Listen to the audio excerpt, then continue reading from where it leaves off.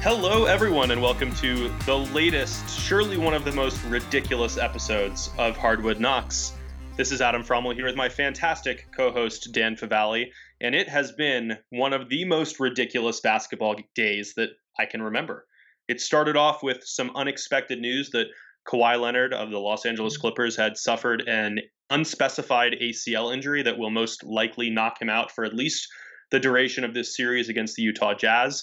Then we learned about Chris Paul entering the COVID-19 protocol and probably missing some of the Western Conference Finals that the Phoenix Suns have already advanced to. Then Scott Brooks was unsurprisingly let go by the Washington Wizards, and then Stan Van Gundy was far more surprisingly let go by the New Orleans Pelicans. And we're recording this shortly after the Atlanta Hawks completed a 26-point comeback against the Philadelphia 76ers. So I think we had to start there, right, Dan? Just because that was just a wild, unexpected game. Just quickly on your recap, did you get that Donnie Nelson's no longer with the Dallas Mavericks? No, I knew I was going to forget something because what a day. That was before 12 p.m. Eastern time was out of control. I woke up a little bit later than normal. We just installed some room darkening blinds in our bedroom. So I slept in a little bit more than usual. And there was just this deluge of news as soon as I woke up. I'll be letting Sportscasting know that you decided to sleep in on their dime. But yeah, we have to start with, also the Doc Rivers and Chris Paul being dealt like playoff blows at essentially the same time. Just,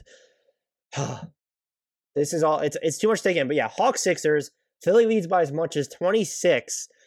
Didn't they have a 20-point lead going into the fourth quarter? Was it 18? What was the lead heading into the fourth in this game? It was a lot of points. That's fair. It's all kind of blurring together because, again, we're doing this so quickly after, but I think it was 18 based on my quick math because the Hawks won the fourth quarter 40-19 for a 3-point win. Yeah, so that's a huge, and the impetus was a combination of maybe the Sixers tried to steal too much time without Joel Embiid on the court, plus Lou Williams going absolutely nuclear. Lou Williams was a plus 31 in a 3-point victory. That says a lot. I'm always reticent to cite individual plus minus, especially on a single game basis, but that says a lot. He just went nuclear. I mean, he and Seth Curry were trading buckets during the fourth quarter. He didn't make any mistakes. He played the entire last 15 minutes or so of the game and was just unbelievable. How do you feel about that? And look, Trae Young was good. 39. That was like the most casual 39 points ever. 10 of 23 shooting. He was 17 of 19 at the foul line, which was huge for him. John Collins made some really big plays down the stretch. That huge block. You're talking about his recovery there on. Did he block? No, he didn't block Embiid. Who did he block? Again, Tobias it's all Harris. blurring together. It was Tobias Harris who should have taken the corner 3-pointer on that possession. Gallo with that dagger too down the stretch. He still that signing is going to be iffy long term, but he can do that still is my point. It's unbelievable how many takeaways I feel like we can have from this game. Just between the Lou Williams explosion, Trae Young just continuing to cement himself as an absolute stud, whose resume is just not going to be questioned after this postseason run, however long it lasts. Seth Curry, 36 points on 13 of 19 shooting, continuing to just torch the Hawks and operate as so much more than just a spot-up guy. And he's quickly becoming one of the most underrated contracts in the NBA, the biggest value contracts in the league. Ben Simmons. I've been a staunch Ben Simmons defender from the start, really. But it's tough to have a point of attack guard who shot 4 of 14 from the free throw line and was getting hacked, and they had to keep the ball out of his hands because the Hawks were trying to climb back from that 20-plus point deficit. Only took 4 field goal attempts in a close playoff game. And per StatMuse, among players in a single playoff run who have taken at least 50 free throw attempts, he now has the second worst free throw percentage in a playoff run, 32.8%, which only beats Ben Wallace in 2006, who was at 27.3%. I think I've been hesitant to engage in this conversation because the amount of defensive flexibility Ben Simmons brings, the transition offense, his ability to serve as a brilliant passer and a quality cutter, to me, it often supersedes the very obvious warts in his game. But those are just becoming more and more pronounced. And I feel like this game in particular could be used as the start of a bigger conversation about the validity of having him as a part of the Sixers core. Is that too hot takey coming off this game? No, because it's clear that he and Joel Embiid work, but this is untenable during the postseason. It's not a he and Joel Embiid thing. It's a Ben Simmons thing at this point. And like you already mentioned, he wound up missing 10 free throws in game 5, 4 of 14. And there's, when you're looking at free throw percentages, you can really quibble over how many points you're really leaving on the board. 28.6% on 14 attempts is a problem. And when you're only taking 4 shots too throughout the game and you don't have range beyond that, which we need this was always lazy discourse, but you can't want Ben Simmons to take threes when he can't make standstill wide open free throws. That can't be a thing at this point. And if Philly loses this series, the Ben Simmons trades will have to be looked at. And the natural targets will be the Ben Simmons, CJ McCollum structure will be visited, I'm sure, or Ben Simmons for Bradley Beal. I don't know which way you go. McCollum feels more likely just because if you are Washington, and I'm not trying to downplay Simmons' value under contract for another 4 more years, and he's, defensive player of the year quality. He is only 24, turns 25 in July. If you're Washington, is that who you want to begin your rebuild around? I'm not even considering the fit with Russell Westbrook because there isn't one. I just don't think you weigh that if you're thinking longer term because Russell Westbrook is not the future either. You probably need to give up, my point would be, other stuff to get Bradley Beal, whereas CJ McCollum, maybe there's a chance Portland has to send you back something else. At this point, though, when you look at is it fair to call him a liability that he's become on offense? Maybe that's just a straight up swap. Let's relay what happened during the closing minutes of this game. We were watching together.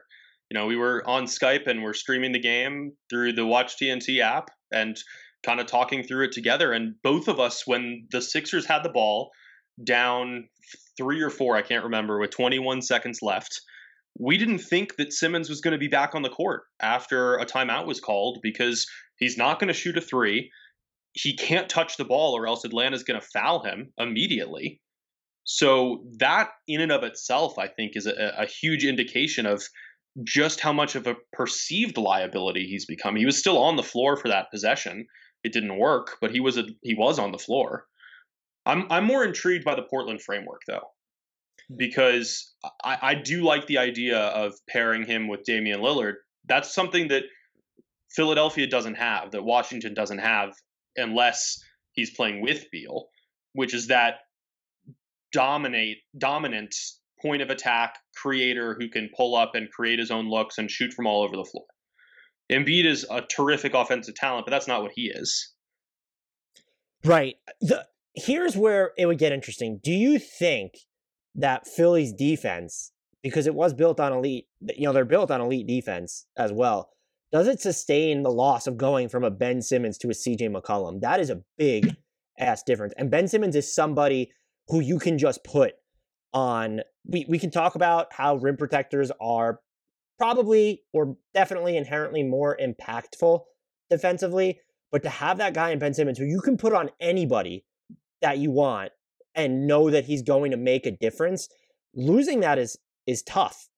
And it feels necessary because you need the greater optionality, versatility, whatever on offense. It's just, that's a huge drop off. You go from Ben Simmons to Bradley Beal, you go from Ben Simmons to CJ McCollum, it doesn't matter.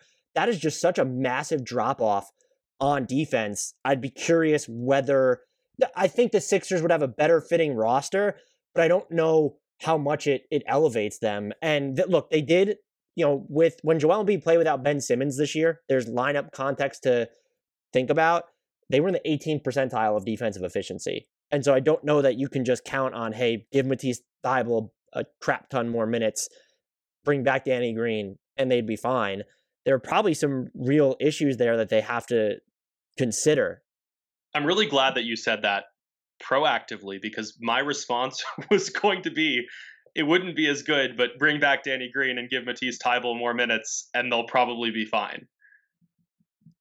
I mean, the development of Tyrese Maxey looms kind of large here, but Ben Simmons is incredibly important to what Philadelphia does defend. I mean, he's one of the 5 to 7 best defenders in the game.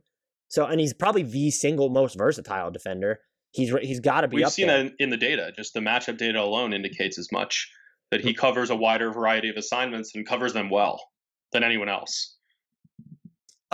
Yeah. I think you, at this point though, you probably just need it for the variance in how your team is run though, right? You look at that move seriously if you wind up losing to the Hawks like You're this. not moving Tobias Harris. You're not moving Embiid. You probably have to make a change if you have a series loss to Atlanta with this many blown leads, regardless of what's going on with Embiid's health. Now, I think the thing we aren't talking about, what if a sign and trade for Kyle Lowry is on the table? You can figure out the hard cap stuff. Your package obviously isn't going to include Ben Simmons. Is that the preferential route to giving up Ben Simmons? That package is going to cost you at least one of Maxey and Thybulle.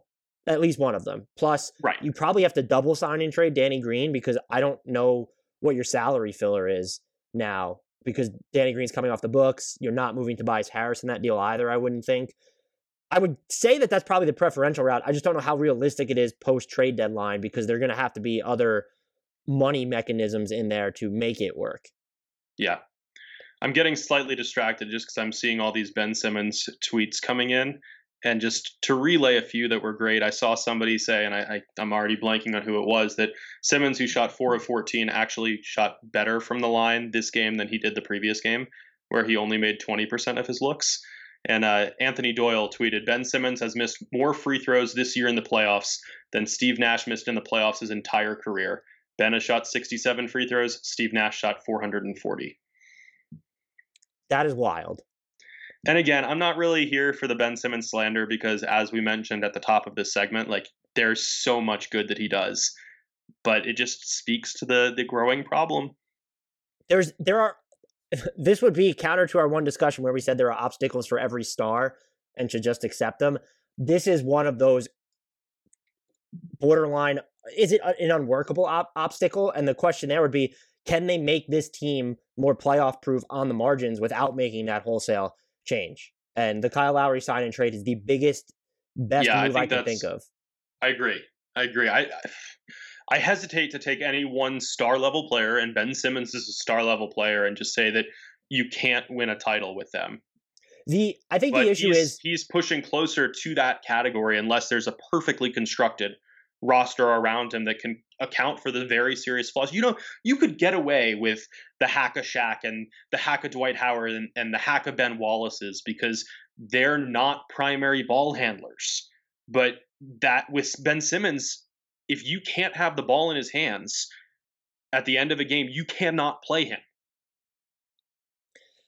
Yeah, and that's where it's like, I don't know that moves on the margins solve this team, which is where it gets interesting. So it would have to be the Kyle Lowry type move, or that's why you're visiting the Ben Simmons trade scenarios, because I don't think that you can just be like, hey, can we get Austin Rivers or Alec Burks in here and be fine? I don't know if it's that, maybe I would say the lowest end game changer for them would be an Evan Fournier, and I'm not even sure like that does it.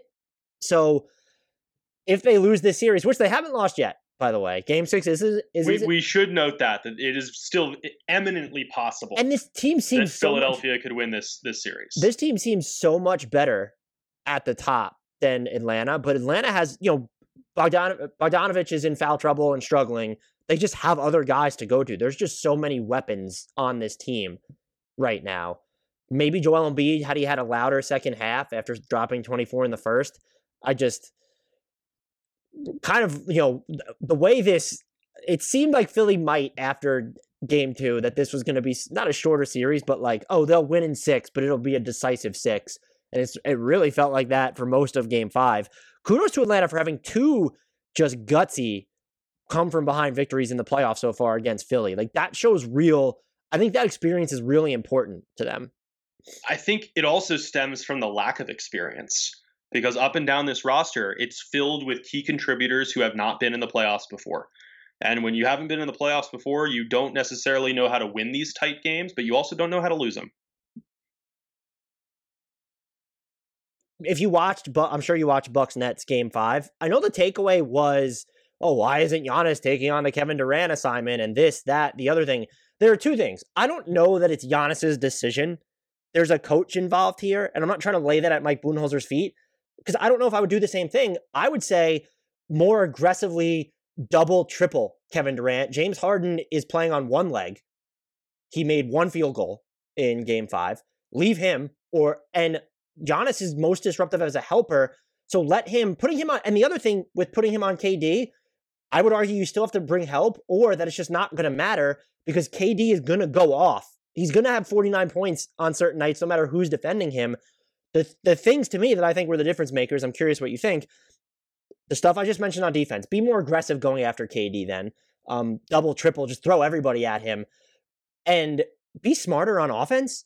Everyone's pointing to that viral moment where James Harden waved help defense off in the post on Drew Holiday. That can't be the way that you're attacking a hobbled James Harden, is by going after him in his statistically, he is a great post defender, undeniably best defensive position. And I'll note this: get into your offense quicker, because Milwaukee during the regular season, they led the league in the share of their buckets that came between 18 and 15 seconds in the shot clock early. So it's like not always transition, semi-transition, just before the defense gets set. In this series, they are at 19.3% of their share of their shot attempts are coming during that range. And no, you don't want to force it, but that is a difference. And you even look at their earlier shots where you're looking at between 22 and 18 seconds in the shot clock as well. Those numbers are down in this series. You have to react quicker there. And then I do think there's the level of, can you be more inventive? Like Giannis just needs to, the jumper's got to stop. I don't like saying that. I'm a big believer and advocate in volume changes the way defenses have to defend you, but I would argue his perimeter volume right now is hurting the way that the Bucks can be defended. And they need, go at James Harden more if he's going to be on the floor for that long. It just feels like one dumb decision after another. Right. The simplest one is how you defend KD. Like I don't like the idea of assigning Giannis as the primary defender on him, because that's not even his strength.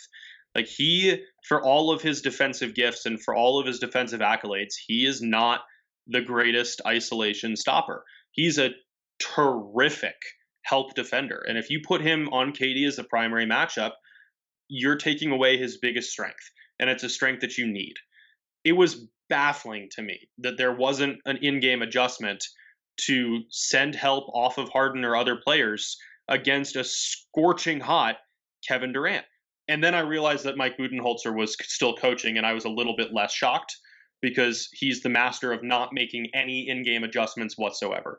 It feels like a dumb basketball team, an extremely talented, dumb basketball team.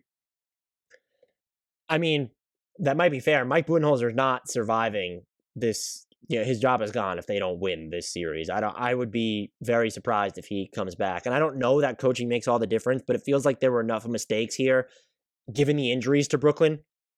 Yeah, James absolutely. Harden missing time and then playing on one leg and then no Kyrie.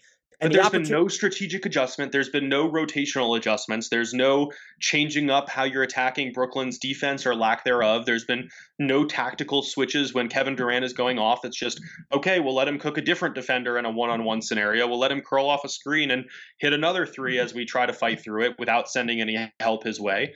It's really frustrating to watch a team as talented as the Bucks have all of that talent be squandered, both by in-game execution and the lack of coaching adjustments. And it's almost like we saw a similar story unfold with the Atlanta Hawks team that was coached by Mike Budenholzer. Or it's like the Spurs immediately went on one of the best championship runs of all time once Mike Budenholzer left them after a championship collapse. Some coaches are phenomenal regular season coaches and don't belong on the sidelines in the playoffs. And I want to make it clear that I thought Giannis played a smarter game than he has a lot of this series on offense anyway. And I'm just not laying the defensive responsibility at his feet. If you want, I don't think that's the answer. But if you want Giannis to be the primary defender on Kevin Durant, I don't think has to be a Giannis decision where he has to go to the coach and tell Mike Budenholzer, I want to defend Durant. Like, make that your call. So that was just criticism I didn't agree with. And I thought Giannis probably had one of his better playoff games on offense overall in Game 5. And to waste that, when the other thing I'll argue, James Harden will probably be just as hobbled. He is planning to play in Game 6, I think I saw. Joe Harris has been low-key terrible. And Joe Harris isn't going to be low-key. Medium-key terrible. Okay, he's not going to be like that forever. Like, you're going to get a good Joe Harris game, I would argue. And then what happens? Just because you've shown you can't hang with Brooklyn when they're making shots. And so do you give the Bucks, what percentage chance of winning do you give the Bucks in Game 6? I still think that the talent they have at their disposal is significant enough that I would give them like a 30% chance of winning the series. What percentage chance is Mike Budenholzer the head coach in Milwaukee next season? I think that would be about 30%. Those numbers might be slightly correlated. I'm wondering if it's lower, just because if they lose this, even if they force a Game 7, just to look back at this series and the missed opportunity then in Game 5. That's probably a smarter answer. The other thing from this series, you and I both have picked against the Nets and gotten a bit of criticism for doing so, just because the offensive talent they have at their disposal is overwhelming. I don't know about you, but I still don't know that I have a good feel for how good this Brooklyn team is. It might be because their three best players have played in fewer than 15 games together. That might be. And that's part of it. But the other part is like, I'm not sure how good this Milwaukee team is in a postseason scenario. It doesn't feel like we've seen Brooklyn be fully tested and see just how well it can play with the stars all on the court. Which is kind of terrifying, but look, I mean, if you're like, even in this hobbled state, they are fully capable of winning a title. And we've said that from the start. Yeah, but here's if we're picking against them, like, it's not to say they have no shot at winning a title or anything. You have to be. I don't know how much that opinion has changed. Yeah, it almost everything you're saying though adds to the element of, I would say Philadelphia and Milwaukee specifically will be kicking themselves if they get bounced in this round, because it'll be one of the best chances you have of beating Brooklyn, just because Philly meeting them in the next round, but if they beat the Hawks, which we don't know that they will anymore, to go up against some version of a Nets team that's not at full strength when they have those three players is big. And then Milwaukee to actually be in a position to have a 3-2 lead on this team. Like that, these are opportunities that they just might not get back. I think injuries are probably going to be a big three long thing in Brooklyn. Just when you look at these three guys, Kevin Durant with the Achilles, just amazing that he's doing this. But we didn't even mention that he just had a 49-point triple-double. Absolutely wild. And played the entire game. It's incredible what he's done. But just having that Achilles injury in his rear view, and we saw him deal with some lower extremity injuries this year. James Harden has been ripe for injuries just because of his usage the past 7-8 years, however long it's been. And then Kyrie Irving's just always had stuff. It's various stuff. It's not necessarily all reoccurring or chronic, but he's always had stuff. At the same time, I don't know that you could say you're ever going to get a point where, 1.75 of the Nets' three stars are injured? Right. That's just opportunity that might not come back. I'm right there with you. I do think that in our previous episode, I said that when it comes to the Crystal basketball rankings we do at NBA Math, the coveted 12, we felt like there are like 7 or 8 options for it. Unless something changes, it's going to be Kevin Durant. And that one game was enough to convince me that he is getting my vote this year. He can't for me. The availability stuff matters. And I just think he's too much of a wild card there still. Maybe playing 48 minutes in a playoff game and knowing that a lot of the stuff he went through, aside from the league's health and safety protocols this year, that might have been more load management and precautionary than actually a red alarm. I'll give more weight to it, but he's that dude. I was shocked he played the entire game. I'm not going to lie. I am curious, and this is a good segue into the injuries we have. So Kawhi Leonard dealing with a right ACL injury. They're calling it a sprain as of now. I hope it stays that way, because a tear, surgery there of any kind, puts next season in jeopardy for him. And then Mike Conley had a setback in his recovery from a hamstring injury. Don't know when we're going to see him again. And then Chris Paul is in the league's health and safety protocols now. John Gambadoro did say that Chris Paul returned a positive test. I think it's also been out there that Chris Paul is also vaccinated. So that's, make of that what you will. I do believe that the quarantine periods are shorter for people that have been vaccinated. He might just need to return 2 negative tests, or this is a situation where they have so much time before the start of the next series. He could be back by game 2 or 3 at the latest, but hopefully he's just okay. If he returned a positive test, hopefully he just is going to be fine as soon as possible. I think it's important to note on that point. I think it's important to note that I don't like engaging with the disingenuous arguments from the anti-vax contingent, but being vaccinated does not guarantee you that you're not going to be infected with COVID-19. It means that if you are, first of all, you have a lower chance of that transmission, but even if you do, the effects are more minimized, right? We don't see the deaths or the hospitalizations that are associated with the illness, but it is not an indication that the vaccine doesn't work that somebody tested positive after being vaccinated. I agree with everything you said, mostly because it's true. That's a large part why I agree with you. And I don't want to conflate the injuries with this. So let's sort of start with the injuries. It feels like they're determining these playoffs more so than usual. And we're watching game 5 between the Clippers and the Jazz unfold now. Assuming Kawhi is out for the rest of the series, do you give them a chance of actually winning this series? And I know the Jazz might be missing Mike Conley for the rest of the series, if not year, as well. Kawhi Leonard and Mike Conley, it's a big difference. And Kawhi, by the way, he spent the most time of any Clipper guarding Luka Doncic in round 1. He spent more time than anyone entering game 5 on the Clippers guarding Donovan Mitchell. That's who you're losing, in addition to everything he's done offensively, which is everything. I'm probably not the right person to ask that question just because I had the Jazz winning it all before the playoffs started, and I'm not deviating from that opinion now. My son's title pick is looking mighty dicey at the moment. Unless Paul is able to return, which we just really don't know. How many times has that looked? And I'm not going to, do a victory lap for them getting this far, because I believe on the podcast we did, I had Suns Sixers in the finals with the Suns winning. I've definitely wavered on that a bunch of times, and Chris Paul has thrown me for like 80 different whirls this postseason. The shoulder injury, him not really shooting. I really just hope he's okay from the COVID. It just sucks that it feels like injuries are having such a staunch impact on these playoffs, more so than usual. I know the NBA came out with a statement that there's been the injury rate was similar to the past 3 seasons. We have not had, we'll have to go back. When's the last time we had 11 All-Stars, I think it was? Never. Missed games in the playoffs. We've already seen that cited as the most that we've had in NBA history. But to answer your original question, without Kawhi Leonard, I don't think the Clippers stand much of a chance here.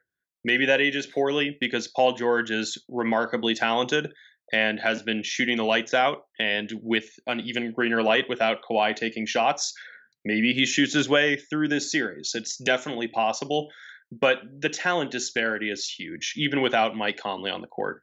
This Jazz team remains so good on both ends of the floor. Bojan Bogdanovic currently has 23 points on 7 of 9 shooting from downtown. They've scored 56 points with just under 6 minutes left in the second quarter, and Donovan Mitchell has taken 2 shots.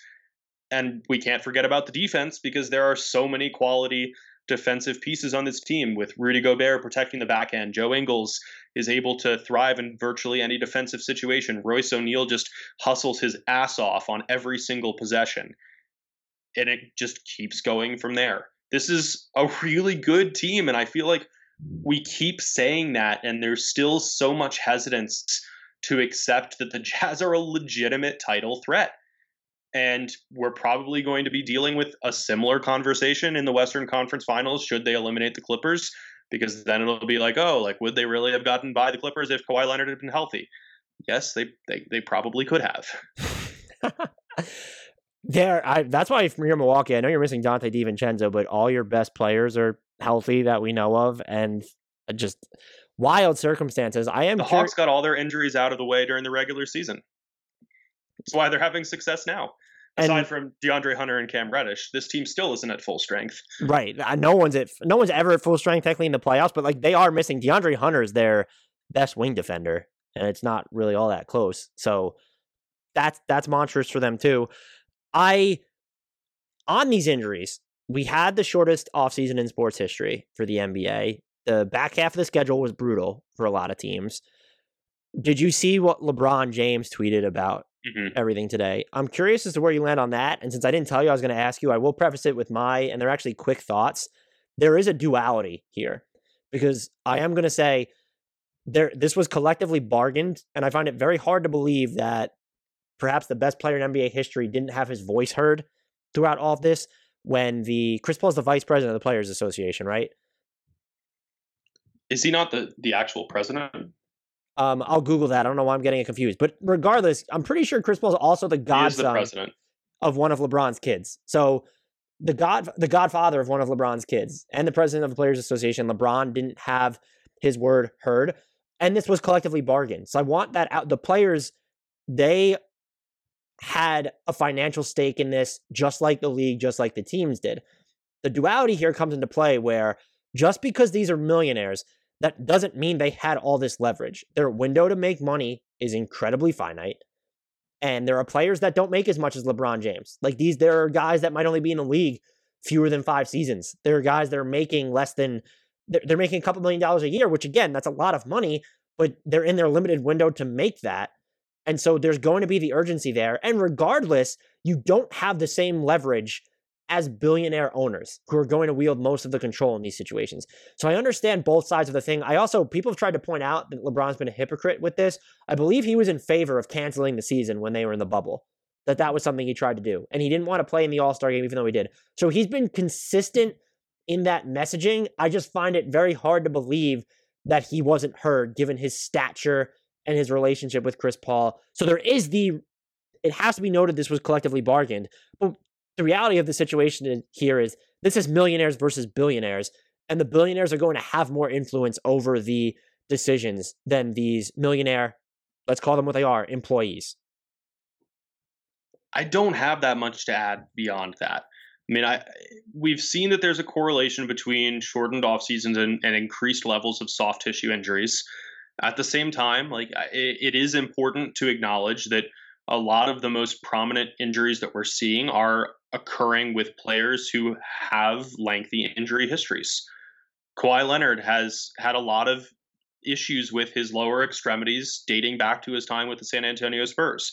James Harden and Kyrie Irving have not been perfect pictures of health. The list goes on and on. Chris Paul, when has he ever been healthy for an entire playoff run? It's impossible to infer causation from correlation here, and that applies to both the injury histories and the shortened off season.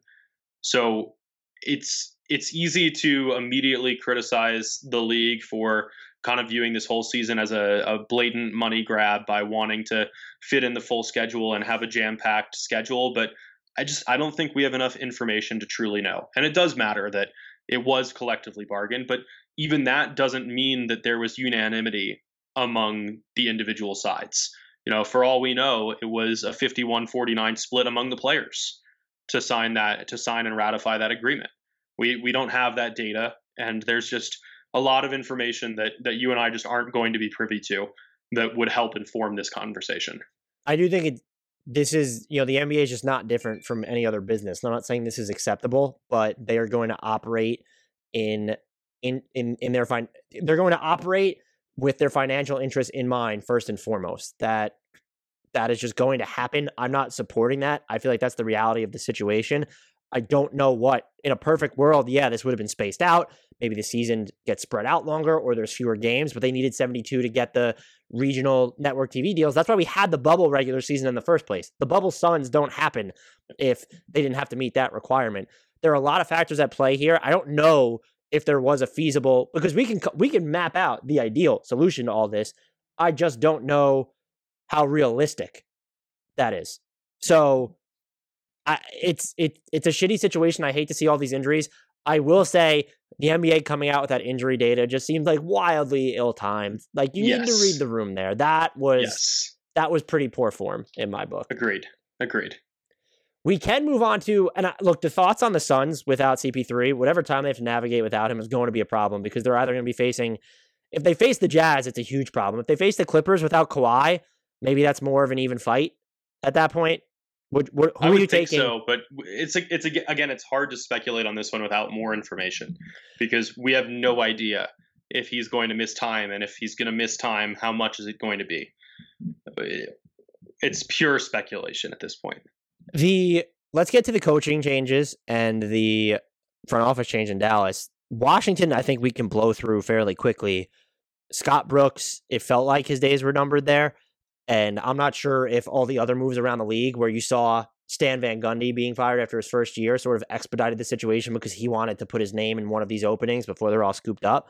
But it felt like he just, given that, I don't know where, I'm sure people are going to have him in their, if we power rank coaches, he's probably bottom 5 around there. People don't think he's very inventive on either end of the floor.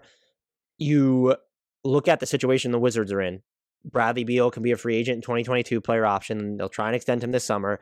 Don't know if it'll work. If you're the Wizards, you're probably not going to give him a long-term commitment because you don't know what's going to happen with Bradley Beal. I don't know what he's done during his time there that would make you want to give him a raise off of his $7 million salary.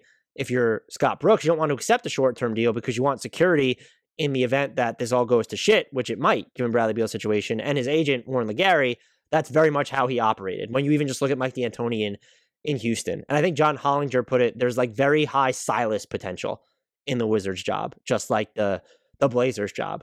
So that one, I don't really make anything of it other than I'll be curious to see who they get to have interest in that job, because unless it's a first timer or someone with not a lot of NBA head coaching experience, they're probably going to have to back up the Brinks truck in years and annual salary to get them to commit without knowing what Bradley Beal is going to do. That calculus, of course, changes should Beal sign an extension or declare that he's going to come back. I wholeheartedly agree. I don't think that's going to be a particularly appealing job for virtually any candidate except for the first timers and those internal promotions that we could see. But the writing was on the wall with Scott Brooks. I mean, we criticized it when he was hired, and we've criticized him a lot since then. And the ceiling was limited with him in place. And it dates all the way back to his time with the Oklahoma City Thunder, where I think the reason he had that job in the first place was because Kevin Durant and Russell Westbrook were really good. But even then, it felt like the decision-making, the X's and O's, the application of analytics, just everything was lackluster at best. So I'm not surprised by this one. I think he is what he is as a coach, which is probably better suited for more of an assistant role that can be focused on player development. And that Wizards job is going to be an interesting one to monitor, because I feel like it might be the most likely of the many, many openings to result in somebody who is just a totally off the radar candidate. The Stan Van Gundy firing was very surprising. I would argue. Surprising. I don't think he did a particularly good job with the Pelicans. There were things that he did well.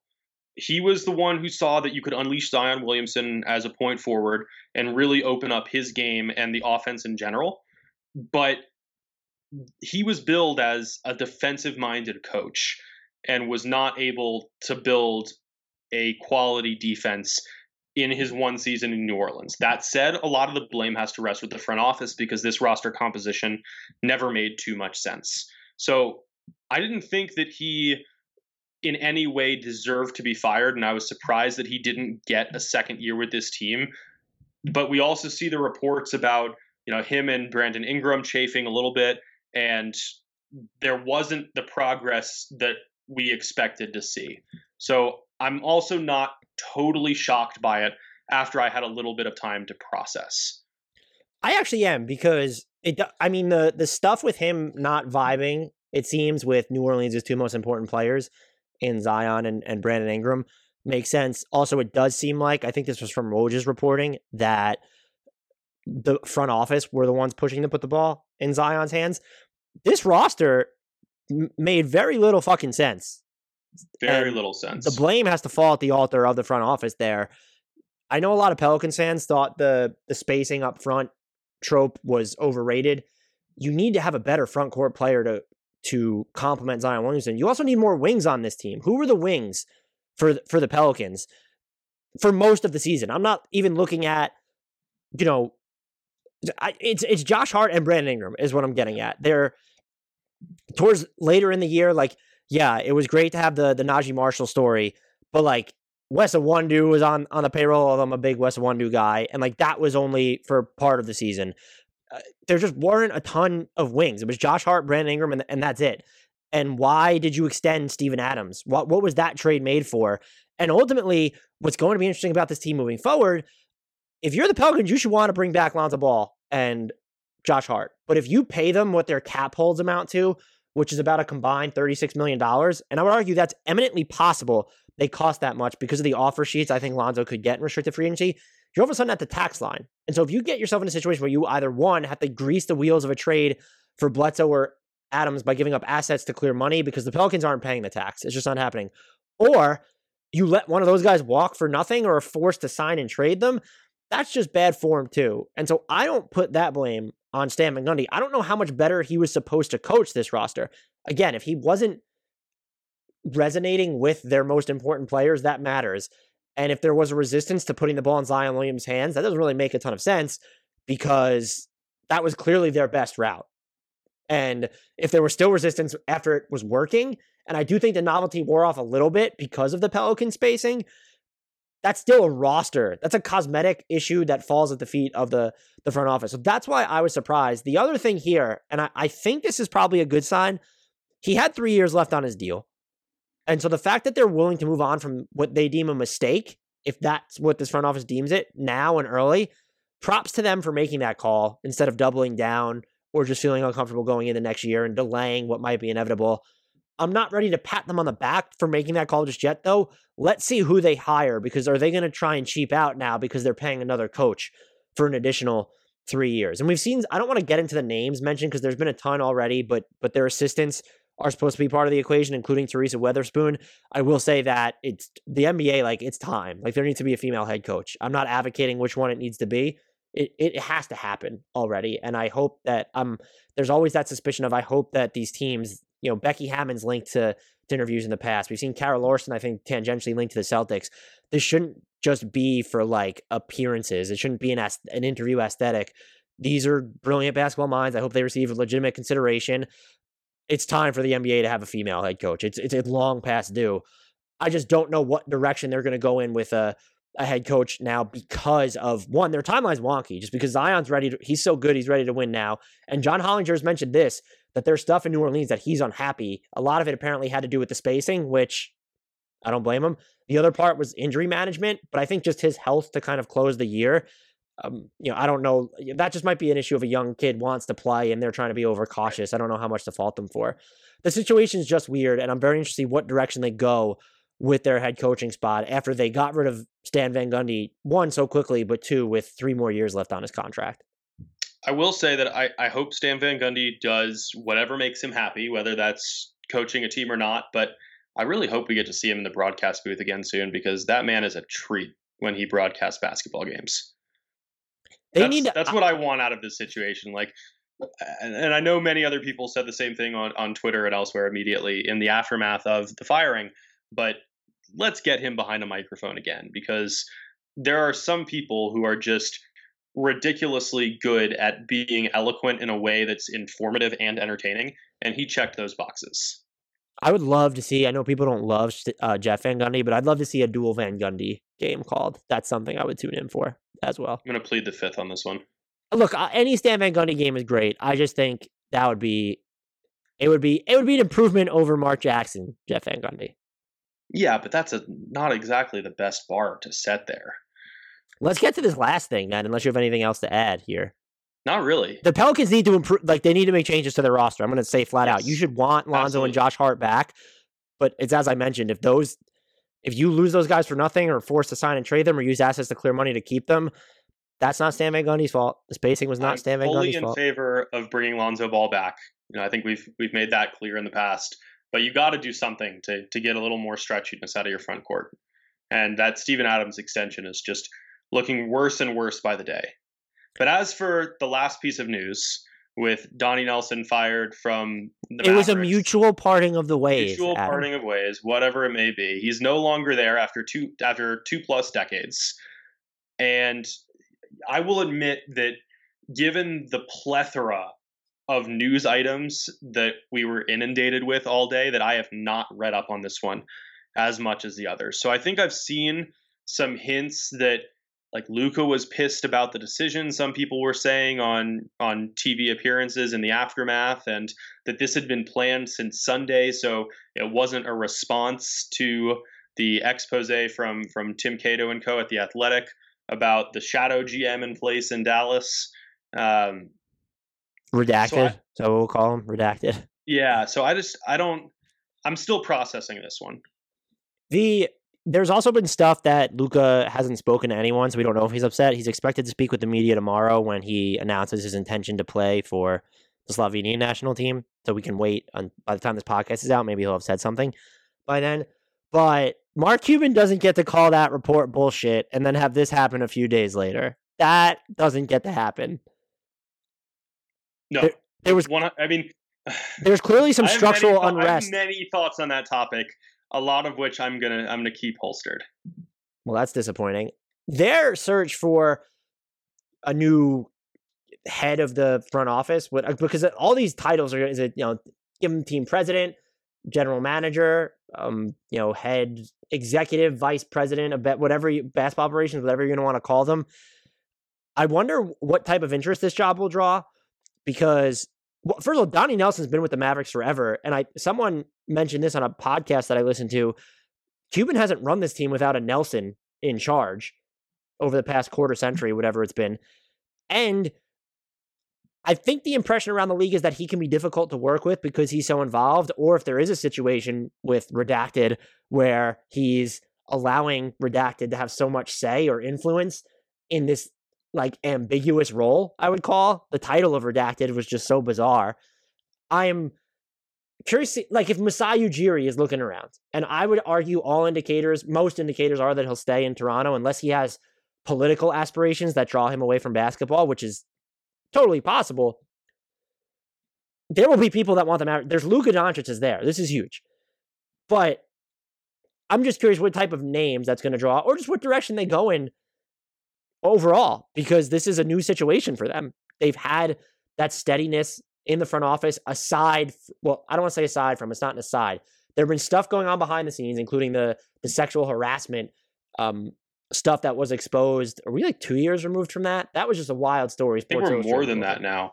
Just to be clear, those are the pervasive cultural issues around that Cuban was somehow unaware of, despite being super hands-on in every other area. That's the ones we're talking about here. That was just, and even when I was disappointed when he went on, I can't remember if it was The Jump or ESPN, and like the questions were just, they felt like softballs there too about that. But like there have been issues. I'm saying there have been issues.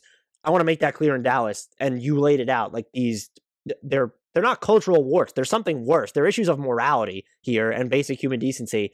There also just haven't been a lot of changes, and maybe that's been part of the problem in Dallas. I don't know, basketball wise, is what I'm looking at now, how they're going to handle this search and who will be interested in it. There will be interest because Luka Doncic is a top 5 basketball player. The other thing that's come out of this is there's been no extension talks between Luka and the Mavericks just yet. Look, maybe Luka's unhappy because he was close with Donnie Nelson. With the relationship, I believe that existed before he ever came to the NBA. I don't doubt that maybe he's upset. He's signing an extension. He's taking the guaranteed $200 million. This is not, the season's been over for a second. He can't sign that extension yet. Anyway, he's not leaving. This isn't going to be the impetus for him to leave. If he used his leverage to be like, no, I'm going to sign my qualifying offer and then I'm going to leave, he'd be the first player of his caliber to do that. We saw Greg Monroe do it, and it kind of sort of worked out for him, but not really. He did get money from Milwaukee. Kristaps Porzingis threatened to do it, and the Knicks took it seriously. I highly doubt that he would have signed a qualifying offer coming off an ACL tear, but that's just I'm just guessing there. It's not going to happen. And so I do think the Mavericks, you're on the clock with Luka because he's so good and you want to create this unrest. And because the process of free agency now happens or unfurls 2 years in advance of free agency instead of just one, yeah, you're automatically on the clock because Luka's just amazing and you want to get to a point where 2 or 3 years down the road, he maybe tries to exert some premature leverage or anything along those lines. This is not, I will be flabbergasted if this is an impetus for him deciding to try and leverage his way out from Dallas early. Let's not make it about something it's not, going to be. I'm right there with you on that. It would be unfathomable for him to turn down that kind of extension, especially since we've seen in this player empowerment era just how easy it is for players after signing those extensions to still force their way out if they so choose. So that feels like making something way more of this story than should exist. But at the same time, like I'm continuing to lose more and more confidence in Cuban's governorship of this team. It frustrates me to no end that, after 4 years of him being a very outspoken critic of Donald Trump and his relationship with the fake news media, that he's engaging in those same tactics. Just the immediate calling of bullshit of the Tim Cato and the Athletic story, and apologies if I'm slightly misconstruing this since I don't have screenshots or anything, but like he posted a second response to that story that said something along the lines of him never being asked to comment on it, or only asked to comment on it after the story was published, and then quickly deleted that and amended it to say that he wasn't given much of an opportunity to, or something that was a little bit more toned down, but providing no specifics. And we've seen it throughout his tenure, whether it's the denying of the pervasive sexual harassment culture that existed within the organization that he was so apparently hands-on with, except that he didn't know that was happening, or on a far less impactful level, him talking about how when they didn't manage to sign one of the many free agents that they've missed out on, that, we didn't really want that player anyway, like whatever. He was never really a pursuit, even though all the reports indicated to the contrary. It's harder to believe that anything that he's saying on these topics is genuine. There's always the grain of salt too when team governors, front office executives, players are commenting on their own team that they have to take the approach of, this isn't happening, or it's more positive than the picture's painted. But this was just like the timing of it all. You don't get to play that card. The last question I want to ask you, that's not related to this, but it's quick and definitely more lighthearted. What is the most attractive coaching opening right now between Portland, Washington, Milwaukee, Orlando, Boston, New Orleans, and which one am I missing? Am I missing anyone? And Indiana, excuse me. If Milwaukee is available, that's the answer, just because you have the most premier talent who's locked up with a lot of complementary secondary talents. Other than that, Portland, I think. Boston is going to be a coveted job just because it's the Boston Celtics and they have such a indelible legacy within the NBA's history. But Portland still has Damian Lillard and CJ McCollum. And whether you're building around that core or using McCollum as trade bait for another star, that probably gives you the highest immediate upside. New Orleans probably gives you more long-term upside with Zion Williamson and Brandon Ingram, but there's still a lot to parse out with a roster construction that doesn't make any sense. Portland's at least makes sense, even if the upside is a little bit more limited. I don't want to touch Washington or Portland with a 10-foot pole if I'm a coach, just because of the teardown potential there. And I know Dame has another 4 years left on his deal. That extension. But would it be a teardown in Portland, or would it be a restructuring? Because I don't think you're trading McCollum for prospects and picks. No, you're trading him to build something different around Lillard. My concern would be Damian Lillard getting frustrated after next year and causing some waves. I'm not saying he'll do that, because he's always said he'd rather lose in Portland than win somewhere else. But losing this much has a way of changing things. So that I wouldn't want to touch that. With the Bradley Beal stuff in Washington, it might be Indiana. They're like a good team if they're healthy. It'd be Indiana or New Orleans for me, just because you have Zion Williamson, who's a transcendent talent. It's just, do you trust the flexibility there in the front office to put the right talent around him? How do you feel about BI as a number two? I would feel pretty good, but it'd be between New Orleans and Indiana for me. I'm not basing this off of Milwaukee, by the way, just because Mike Budenholzer is still the coach, but if they lose against the Nets, you could definitely throw them into the mix. Yeah, fair. That does it for us. We did this in under an hour. Might be a little bit over an hour once we bake in some ads there.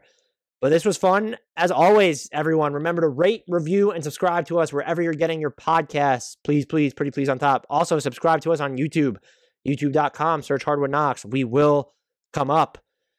Follow us on Twitter at Hardwood Knocks as well, spelled exactly as it sounds. Until next time, we leave you with the shout out to the one, the only, the driving force behind an amazing come from behind victory for the Atlanta Hawks.